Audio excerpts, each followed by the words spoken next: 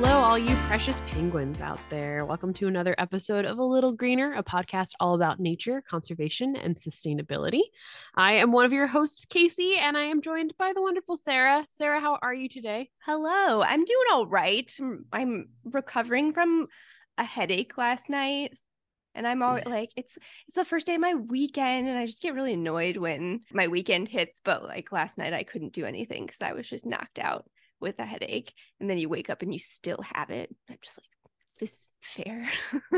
Yeah, that lingering headache is no fun. I'm starting to get more headaches by being just, you look in the book and they're like, oh, yep, you're pregnant. That happens. And you're like, great.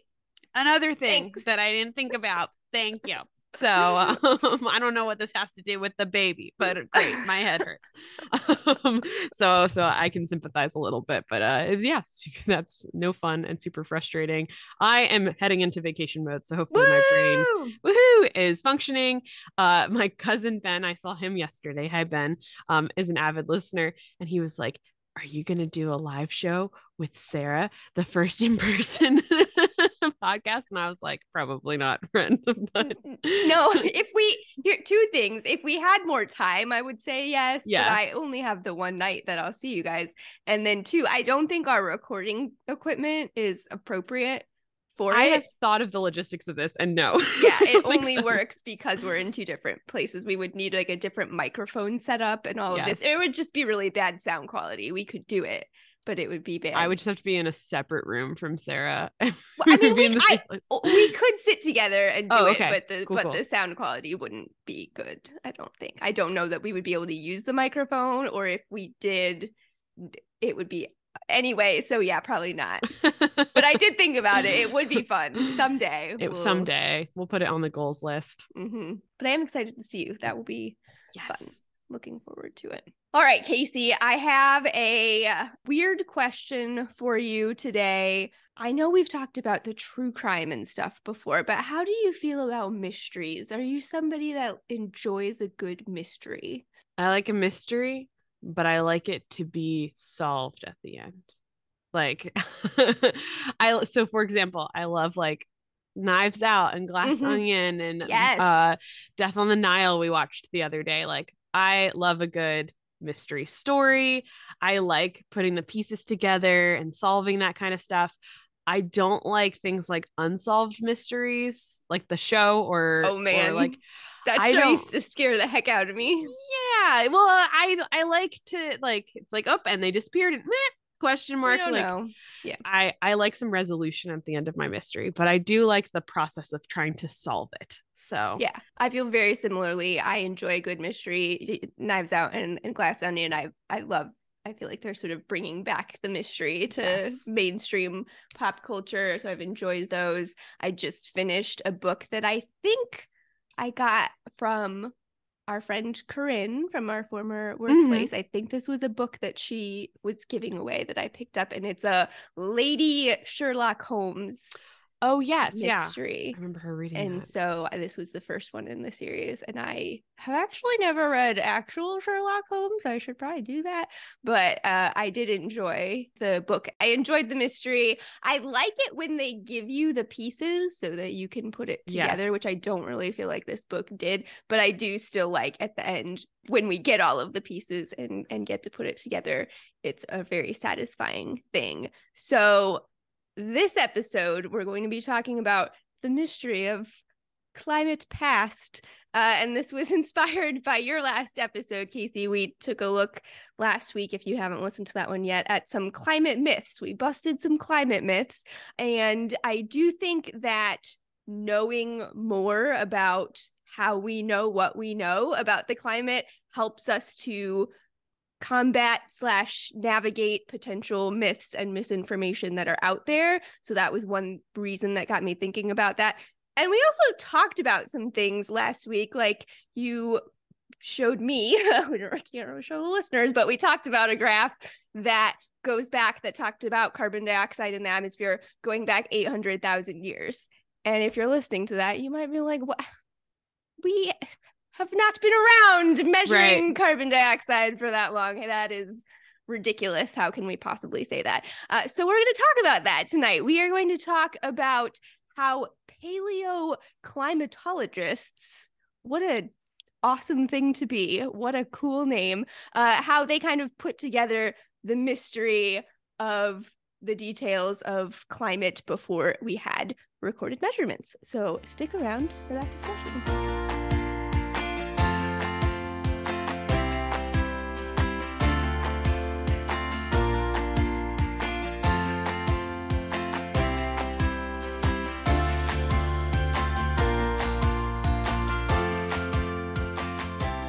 All right, so tonight we are going to be talking about a handful of things that scientists will use to put together information about climate, weather, carbon dioxide, those types of things, and to sort of put together a picture of what we know.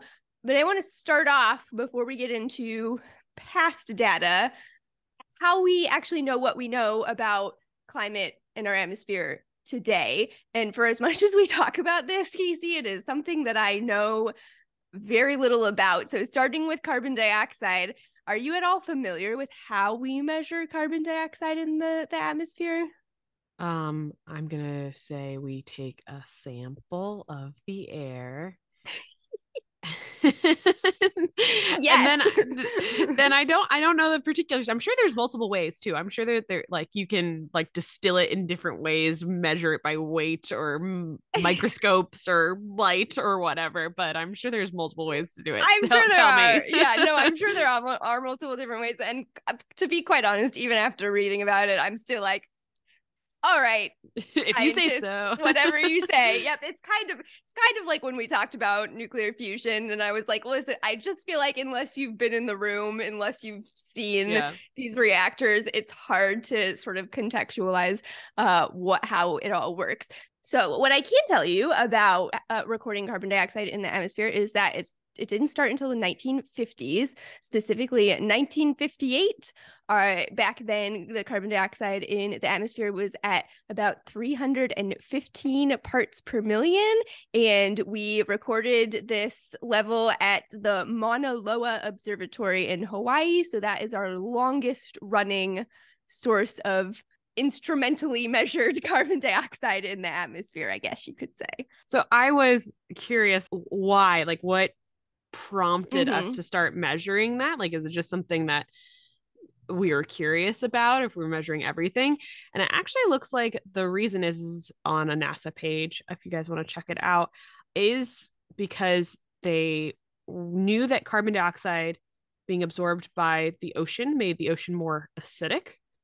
And because there were a pair of papers coming out in the 1930s and 40s that argued that humans had increased the amount of carbon dioxide in the atmosphere. And so some people believed these people and some people did not. And so they decided we have to start measuring this. If people are going to start claiming, we need to know if that's even true.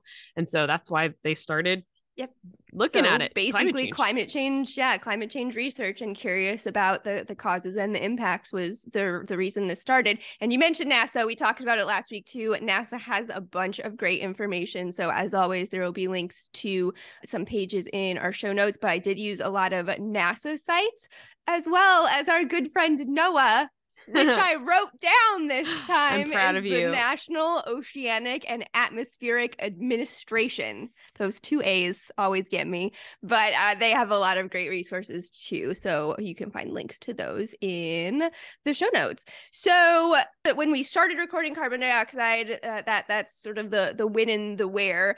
And at least one of the main techniques that we use now for getting these measurements is spectroscopy. Basically, we're shining infrared lights through samples of air and looking at the results. It's like the absorption pattern of light from different molecules. We talked about that a little bit when we talked about color in one of our previous episodes. So that's kind of what scientists are using to look at the composition of the atmosphere. We now measure carbon dioxide at several remote sites around the world, but they do also talk about how carbon dioxide is actually really well mixed into our atmosphere. So the readings from different sites tend to corroborate really well. And satellites, now we have satellites that have added to our ability to measure carbon dioxide. So you can find more about that on NASA's website as well. They actually have a page that you can go to that is just about monitoring carbon dioxide. You can track readings from their satellites like that are specifically that this is their purpose to look at carbon dioxide as well as other parts of our atmosphere and kind of track carbon sinks and things like that to just really give us a better idea of what is going on with our atmosphere. So you can track the latest measurements for carbon dioxide, which their latest measurement from January of 2023, we are now at 419 parts per million of carbon dioxide in our atmosphere. So up 100 parts per million from when we first started using instrumentation for recording. So that's kind of how we do it now for carbon dioxide. Regarding temperatures, according to NASA, we have lots of sources for measuring temperatures around the world, including more than 32,000 land weather stations, weather balloons, radar, ships and buoys, satellites, and volunteer weather watchers. So we have lots of sources for temperatures. Again, going off of what we talked about last week with climate myths, it's just another thing to look out for when you're looking at climate data or reading things about climate change. That can be another sticking point sometimes when people talk about temperatures. Sometimes they're talking about global averages. Sometimes they might be talking about a specific country. They might be talking about surface temperatures. They might be talking about ocean temperatures. So just another thing to double check and look out for as you're reading through information about temperature and climate. And then in terms of sort of modern recording, we started recording global temperatures around the year 1880. So we have a good amount of data here. Of course, the amount of data, the location that we're measuring from, the methods, accuracy, all of those things have improved over time. And there's some great information out there about how data and records are adjusted accordingly, which is also a potential source for some climate myths out there. I feel like 32,000 weather stations almost feels too little for the preciseness of data that we get. And I will be honest with you, I don't know if that's a global total. Okay. I don't know. Just because like my phone can tell me what temperature it is and it pinpoints it to like my town. And then if I go to the next town over, it will pinpoint me to that town. I'm like, this is not even that different of a place, but it changes. I also question how accurate some of the fair enough. I don't know where that information is coming from. I do know that like but yeah, some of it's like AccuWeather, which aggregates a bunch of different like local sources, but super cool. I mean, weather has always been extremely relevant to human life. Like if you're on a boat, if you are growing crops, if you are trying to figure out how much, you know, to stock up for winter, all of this is very important. So it has been recorded by many different people in many different walks of life over time. And what a spectacular lead-in, Casey, to how we got this information before we had these recorded measurements. So this is the next sort of group of things that we're going to talk about. This is referred to as proxy data in terms of climate. So these are things that we can use to give us a good idea of how things were when we don't actually have measurements for them, if that makes sense. And the first one that I want to talk about is historical data. So as you say, Casey, temperature, weather, climate is very important to us for lots of different reasons. And so it's been recorded for us in some different ways as well. Things like farmers' logs, travelers' diaries, newspapers, ship logs. I love this. This came from NOAA, this sort of summary of using historical data. And they gave an example where they said that scientists used historical grape harvest dates to reconstruct summer temperatures between April and September in Paris from 1370 to 1879, which is a very specific example, I feel like, but I enjoyed that very much. Okay, I'm going to use some data from my cousin's bachelorette party when we went to a winery. different types of grapes are like specific to very specific regions in France and where we were in the Finger Lakes. So they were like, they knew what type of grape and then what it took to ripen them over the course of time, which makes the best wine. That's why it's relevant. There you go. Yeah. So it's really important. And so it was recorded. And so now that's information that scientists can look at and take and record. I love this for a lot of different reasons. One of which is when they talk about using ship's logs. I don't know why in my brain that translates to pirates. And so then I'm just imagining this data being recorded in like the Captain Barbosa or like Gibbs voice from Pirates of the Caribbean. And that just brought me some joy. But also, I just feel like this is my type of gig, man. I just want to go through old diaries and records and just be like, oh, here's a mention of, whatever. It snowed, so it was being really under rainy. this. So I really enjoy that. I could get behind gathering some of that. This is a thing that I understand. Spectroscopy over my head. Gathering historical data. Yes, I'm all about it. So, but in spite of making light of it, this is actually a really important and I think a really cool way to start reconstructing past information.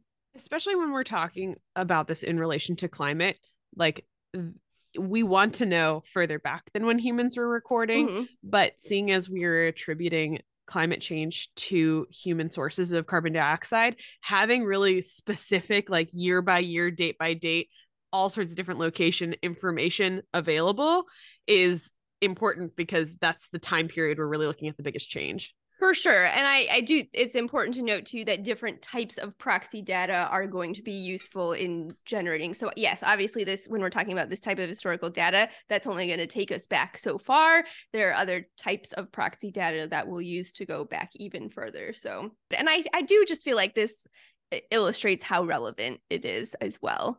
So by using this data, it helps us to understand why it's so important that we know this and just how much weather and climate impact us as well.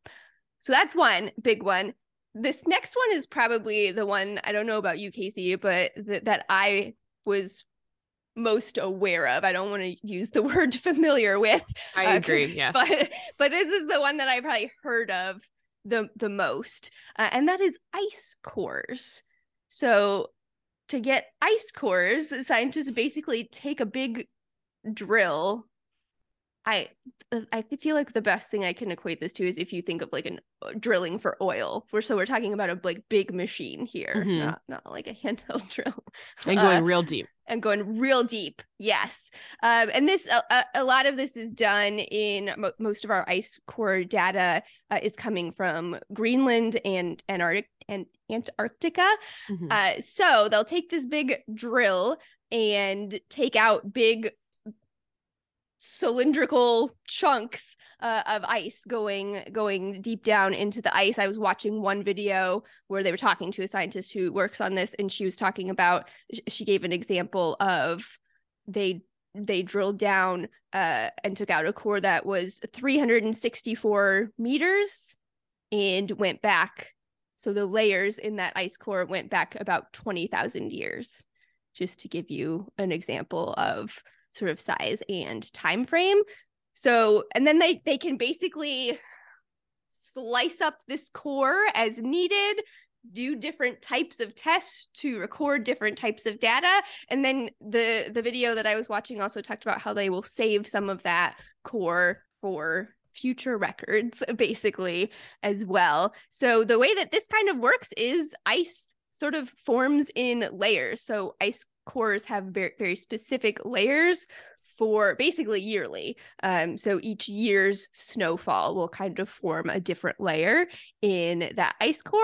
So even just by looking at that, scientists can determine things like the amount of precipitation, but they can also take multiple ice cores from around an area, and then they can look at things like wind patterns from that, just from the layers in the ice core. So there's some just sort of more macro or visual data that you can get that way. And then in regards to carbon dioxide and climate change, what I think is so fascinating is that there's little tiny bubbles throughout these ice cores that are basically little preserved samples of the atmosphere at the time that that layer was formed. Yeah, especially if there's snowfall. Think about how airy and light snowfall is. And so when it falls down, yeah, there's a lot of Mm-hmm. air in there for us to capture. Yeah, I don't know why that is just so fascinating. So it's just like they're little time capsules of the atmosphere. How cool is that? So they can just, again, sort of directly measure carbon dioxide from that. And then they will also look at oxygen isotopes as a proxy for temperature. Oh, So we okay. can, yeah, so we can get carbon dioxide, and then, you know, we talk about how far back temperature measurements can go. One of the things that we'll look at, and this will come up with a few different types of proxy data. So I do want to take a moment to talk about oxygen isotopes. Again, this was beyond me, so I'm going to give you just a little quick bit of information. I'll have a link to a couple of articles that explain it more in depth if you are so inclined. But basically what you need to know is that there are a couple of prominent isotopes of oxygen that we find in water. So when we're talking about this, we're actually talking about oxygen in seawater. So all oxygen atoms are going to have 8 protons, but the nucleus might contain 8, 9, or 10 neutrons. So that's what we're talking about when we're talking about isotopes, is that different number of neutrons. So what scientists are looking at in these samples is light oxygen, or oxygen 16, that has 8 protons and 8 neutrons. This is the most common isotope of oxygen, followed by much lesser amounts of heavy oxygen, or oxygen 18, that has 8 protons and 10 neutrons in their nucleus. These things behave differently with regards to evaporation, condensation, and precipitation. That's going to impact how much is found in water versus ice sheets, and temperature impacts the way that all of those processes take place. So by looking at the ratio of light versus heavy oxygen in these samples, and by having a much greater understanding than I do of how all of these things work, and comparing it to a global standard of the isotopes that are found at a certain level of seawater, they can actually use this as a proxy to determine how warm or cool it was at the given time in the ice core, which blows my mind. Humans are so cool. Like, we Right? didn't just figure out that there were different types of isotopes of oxygen. We had to figure out what impacts it and what different levels would mean over the course of time. Wow. Wow, people. Good job. Honestly, like that's what I feel like every time I look at all of this. Like, it's just incredible to me, the number of things that people had to think of to be able to put all of this information together. I feel like I don't like mysteries enough for Right? to find all that. I mean, like, oh, cool. Mission accomplished. There are types of isotopes of oxygen, but man, well, yeah. yeah, 100%. Like, I've talked about this before, but there's many reasons that I didn't go into research, and I don't have that. I would love to assist on a research project like this, but man, I do not want to be the one coming up with all that. No, it's wild. Yeah. So direct carbon dioxide measurements, looking at those oxygen isotopes. They'll look at like particulate matter, like dust that they find in these ice cores that can give information on volcanic activity in the past. So they're really careful about even, mishandling these samples can mess up readings. So it's all very sort of controlled, this whole process. And the oldest continuous ice core records to date extend 123,000 years in Greenland and 800,000 years in Antarctica. So that graph that we talked about last week went back 800,000 years. And that is why we are able to do that, is because of these ice core proxies. So it's really fascinating that long period of time, that 800,000 years in Antarctica, shows us 7 ice ages with alternating interglacial warm periods, such as the one that we're living in today. So it's pretty cool. However, if you're listening to this and if you are thinking like a good scientist, you should be going, okay, but how do we know? Like, are you really going to tell me that these readings from these little tiny bubbles trapped in ice cores of carbon dioxide are as accurate as measurements that we're taking from satellites today? Like, how do we know that this information going back hundreds of thousands of years is accurate? And so one of the things that we can do for carbon dioxide is we can actually match that up. Now we have this overlapping period where we have information from these ice cores and we have our recorded measurements. So the British Antarctic Survey has some good graphs and there where they show the overlap between ice core readings and instrumental records of both carbon dioxide and methane. And man, they line up really well. So that was the first time I'd seen that graph. I thought that was pretty cool. Yeah. The fact that it lines up with what we know humans have been putting together, that's great. Yeah, pretty cool. Pretty impressive.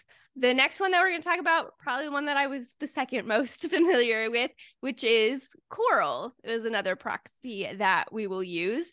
And similar to those ice cores having layers is going to be a common thing throughout all of these proxy data. So coral, as coral grows, they actually add layers to their quote unquote skeleton of calcium carbonate. They're basically absorbing things in from the water as they are growing these new layers of calcium carbonate. And the things that they have access to in the water are impacted by things like temperature and light and nutrient availability. So that's going to change the way that their calcium carbonate skeleton forms as well. So this basically happens seasonally. There are growing seasons for coral. So this results in coral basically having rings like a tree. So that allows scientists to date the coral and then gather information for those layers as well.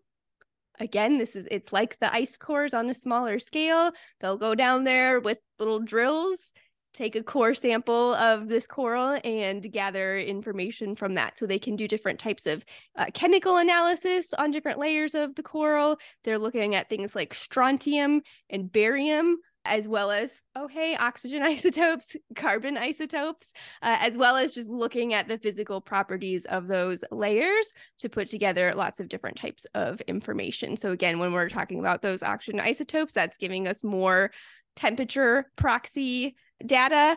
And they can also look at things more just sort of visually. They can even see like times of stress, coral bleaching events from this proxy data as well. Similar to coral, on land, we've got trees also grow in rings. Probably we've all done that, right? You ever count tree rings as a kid? Yeah, I feel like you have to do that in some sort of science class at some point. Like I feel like that's part of the American education system. I think that you are probably right about that. Scientists can actually use that to give good information about the growing season, which in conjunction with all of these other things helps us to sort of paint a picture of climates past. So they will go out to a site, take core samples from trees in a given area, and these things are taken, they are prepared, they're examined under a microscope, they'll take precise measurements of these rings, and different types of trees can then help give scientists different types of information. So back to our friends at NOAA, they talk about how there are some trees that are going to depend heavily on temperature for their growing season. So trees that depend on temperature will have narrow rings during colder periods and wider rings during warmer periods. So better growth during those warmer periods. Trees that depend heavily on moisture during the growing season will have wider rings during rainy periods and narrower rings during dry periods. So these tree rings can be basically a proxy for both temperature and precipitation amounts. Nature's so cool. I mean, that just also hammers in how important it is to have old growth forests and things like that around. We still learned things from very old living beings on planet Earth. So okay, one that I knew less about, but found just, again, sort of mind blowing that people can look at this and know this. But pollen, not just an annoying allergen, people, pollen is important climate proxy data. So, fun fact about pollen, I don't know if you knew this as a plant person, Casey. I just assume that you know everything about plants, but That's a bad but assumption. fun fact about pollen grains apparently have a unique shape depending on what plant they're from. So you can identify plants from their pollen, I guess is the right way to say that. And pollen also apparently has really tough outer walls, which basically means it's really tough to destroy, and that allows it to be preserved in sediment layers at the bottom of lakes and ponds and oceans and so forth. So, hey, we can take more cores of things. Scientists can take cores of sediment, find the pollen grains in that sediment, collect them, observe them under microscope, identify the plants that they are from, and that gives them a picture of the abundance of different types of plants in a given area, in a given time, which again gives you information about what that climate must have been like for that plant, those types of plants to have been there in that relative abundance. So again, that has to do with how much rainfall that area must have been given, how warm or cool that area must have been given. This is super cool. I do not want to be involved in this one.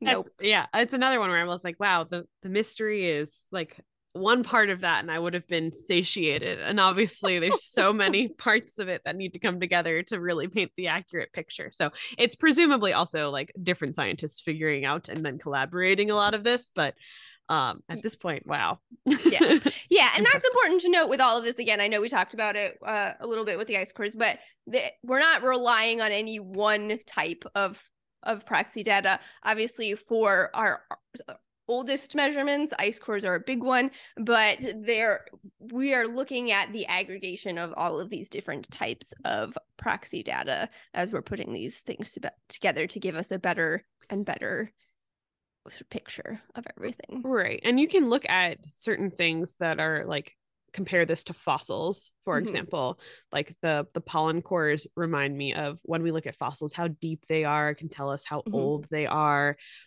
Even in amber, when things are trapped within amber, you can find pollen molecules in that as well. And so that can also help us tell what was going on with the wildlife at the same time as the climate, which is really fascinating. Yes. And helpful as well. Okay, one that I had never ever thought about before was caves. Casey, have you ever done a cave tour? Yeah. We used to do the Mark Twain cave a lot when I was a kid. We would drive out to Kansas to visit family, and we would go through it. And so we'd go on tours of the Mark Twain caves. Super cool. And I remember they would always stop and talk about the stalactites and the stalagmites and how they form with the water dripping and all of that. They don't talk about how that's involved in the study of climate and climate change, but apparently they are. Also, I learned a new word. Apparently, when you talk about stalactites and stalagmites together, they're called speleotherms. I like that word. I do too. Speleotherms. Never heard it before. Don't know if I'm pronouncing it correctly, but I thought it was fun. And so these structures are dependent on water for growth, and they are formed from basically mineral deposits that are collected in this water and then left behind over time. So just by looking at the layers of these speleotherms, scientists can determine, again, things like periods of drought or heavy precipitation, depending on what those layers are looking like. And our good friends oxygen isotopes are back here as well, so they can look at that within these structures too. One that I had absolutely not heard of before, but might be my new favorite one, is pack rat middens. Is this something that you're familiar with at all? Do you know what pack rat middens are? I know that pack rats, and this is where that like phrase like, oh, he's a pack rat comes from, will make like nests, burrows with a bunch of different material from around them. They're very cute. Mm-hmm. That's my extent of my knowledge about pack Well, rats. apparently they do that and then they pee all over it. And then that stuff gets crystallized in their urine and is well preserved for a long, long time. So scientists can then collect those things and analyze them and Thanks, figure out pack things rats. about the climate, including using the plant material that's preserved within. So, some of those same things that we talk about with pollen, pack rat middens is another source for these things. So, determining periods of drought and things like that, if they were finding drought resistant plant material, for example, is one of the things that they can find. But I think, sometimes they might find insect shells and that sort of thing. So, they can use all of that as data and do analyses on several different things that might be found in pack rat middens. Who thought of this? Who looked at that and thought, this could really be useful in determining. I imagine a pack rat scientist, like someone who's just specifically studies pack rats, was at some sort of work conference with some climate scientists and just wanted to talk about how cool pack rats are. And that's how I envision this process happening. Perhaps Excellent. it was much more intentional than that, but I Yeah, just imagine some cocktails involved. And I guess I should have maybe found the answer to that question for this podcast, but I did not. That's a mystery I don't want yeah, spoiled. we can just speculate. That's great. And the last one that I want to mention is I'm just going to talk about it kind of generally. Is just sediment. There's sort of lots of ways I feel like you could divide that up. You could argue that pollen falls under sediment since we're collecting it, but they did find a cool article talking about using ocean sediment as another proxy to estimate carbon dioxide going back millions of years. And basically, this article, which I'll link to, they used two different proxy methods to reconstruct carbon dioxide levels during the last 66 million years. So that one method, they used carbon isotopes in alkanones, and another method using boron isotopes in planktic foraminifera, which are single-celled organisms with calcite shells common in marine cores. There you go. That's the extent that I know about it, but I just wanted to include it because that was a question that I had. You hear that sometimes too, that the amount of carbon dioxide now is the highest that it's been in millions of years. And I was like, okay, well, if our ice cores are only going back 800,000 years, how do we know? Ocean sediment, single-celled organisms that we're collecting carbon isotopes from. It's fascinating and incredible to me, the level that which both, just figuring out these isotopes and then how we're able to measure these things in such a small amount of data. I don't know, I just thought it was really cool. So when the next time you see one of these graphs that goes back however many years, now at least you have some idea. Scientists aren't just pulling this out of nowhere.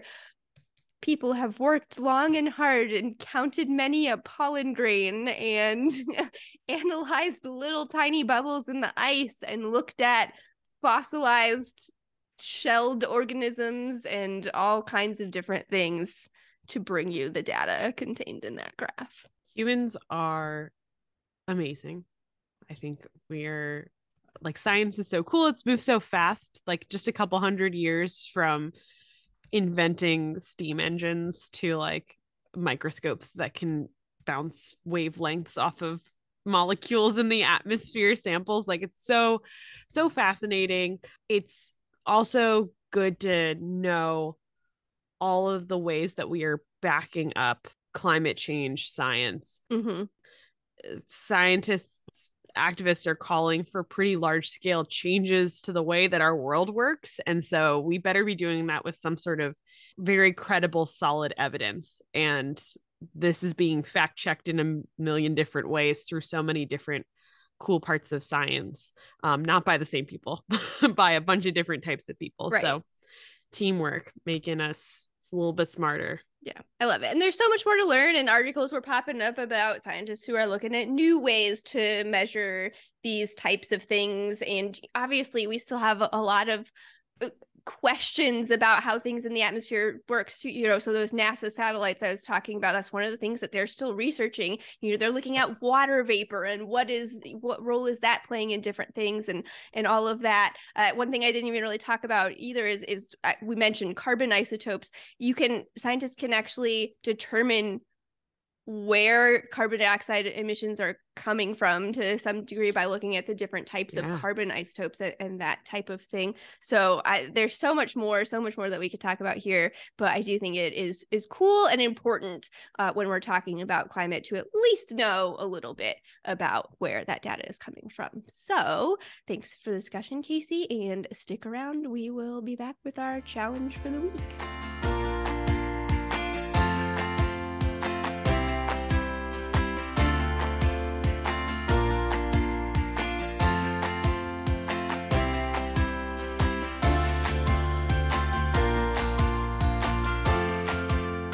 All right, it is challenge of the week time. I feel like I've been on a little bit of a kick recently with my challenges of just giving you a resource and asking you to learn more, which is not my favorite. Like, I like to have a challenge to where you get out and do something. However, I did talk about one of my goals for this year in general to be learning more. So maybe my challenges are reflective of that. But my challenge for this week is going to be just to learn a little bit more about what we talked about today, or explore a little bit more. NOAA actually has a paleoclimatology data map that you can look at. I'll give you the link to their map. I also found a website that has a map that I feel like is a little more user friendly. That's the same data. They are mapping the data from NOAA. But it's a little bit easier to use. And then when you click on a certain thing, it'll take you back to the NOAA's website. So I might give you that one as well, because to be quite honest, NOAA's map was a little frustrating when I first pulled it up, but it's got a lot of cool things. It has different studies looking at all of the different proxy data things that we've talked about this evening. So you can actually click on it. You can look at studies. You can look at the data, the information that they have there. There's a whole ton of stuff that goes along with that I don't understand at all. But it is kind of cool to see globally where all of these studies are happening, all of the different data points that we have that we're collecting. So that is my challenge for you this week, is just to spend a little time on that. You can look at what types of proxy data have been collected around you, however you want to do it. I think it's kind of cool to see just the mass of data that there is out there, and how spread out it is around the world. So that'll be linked in the show notes for sure. Probably put it out there on our social media as well. Are you already looking at it, Casey? I will say right now the server will not connect me, but I can see it behind. Like I can't use it, but I can see it. And holy cow, there are so many. Yeah, they have, oh gosh, over a dozen different types of climate proxy data, and it is everywhere. So I'm excited to explore a little bit more on that one. Awesome. Anything else to add before we go tonight, Casey? No, but thank you for doing some more climate research stuff. I feel more powerful now. Oh, good. Well, we love that. All right. If you have questions for us, if you have episode suggestion topics, if you have more climate myths you want us to bust, anything like that, you have lots of different ways that you can get in touch with us. We are on Facebook. You can find us at A Little Greener Podcast. We're on Instagram at A Little Greener Pod. We're on Twitter at A Greener Podcast. And you can email us at alittlegreenerpodcast@gmail.com. Thanks for listening, everyone. We'll talk to you next week. Bye.